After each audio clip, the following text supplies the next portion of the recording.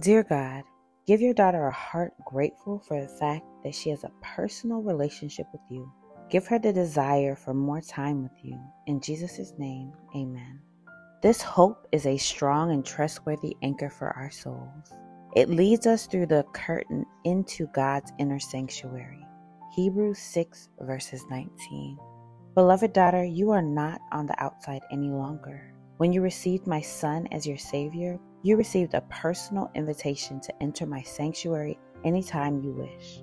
Our relationship can be as up close and personal as you desire it to be. Nothing can hold you back from entering into my presence. Because you are my daughter, you are always welcome to spend time with me, and I am never too busy to spend time with you. When we walk closely together, you will never feel alone or unloved.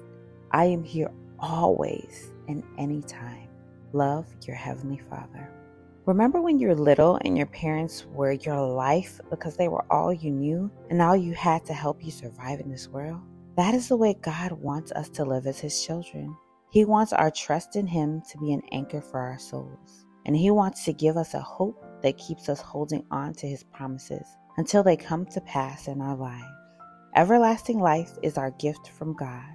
Trust is our gift to God. I'll say that again.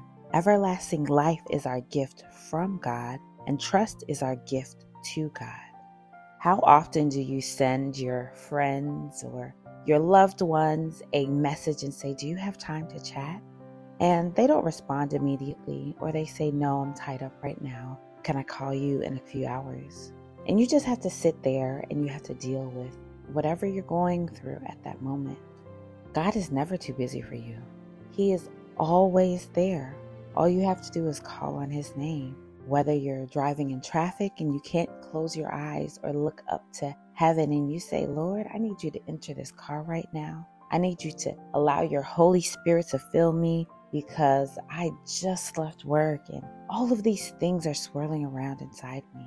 Or maybe you're sitting in front of the mirror brushing your teeth and you just feel unworthy. And you say, Lord, be with me. Help remove these negative thoughts from my mind. Fill me with your Spirit. Remind me of your love. That's what God wants us to do. He wants us to trust Him.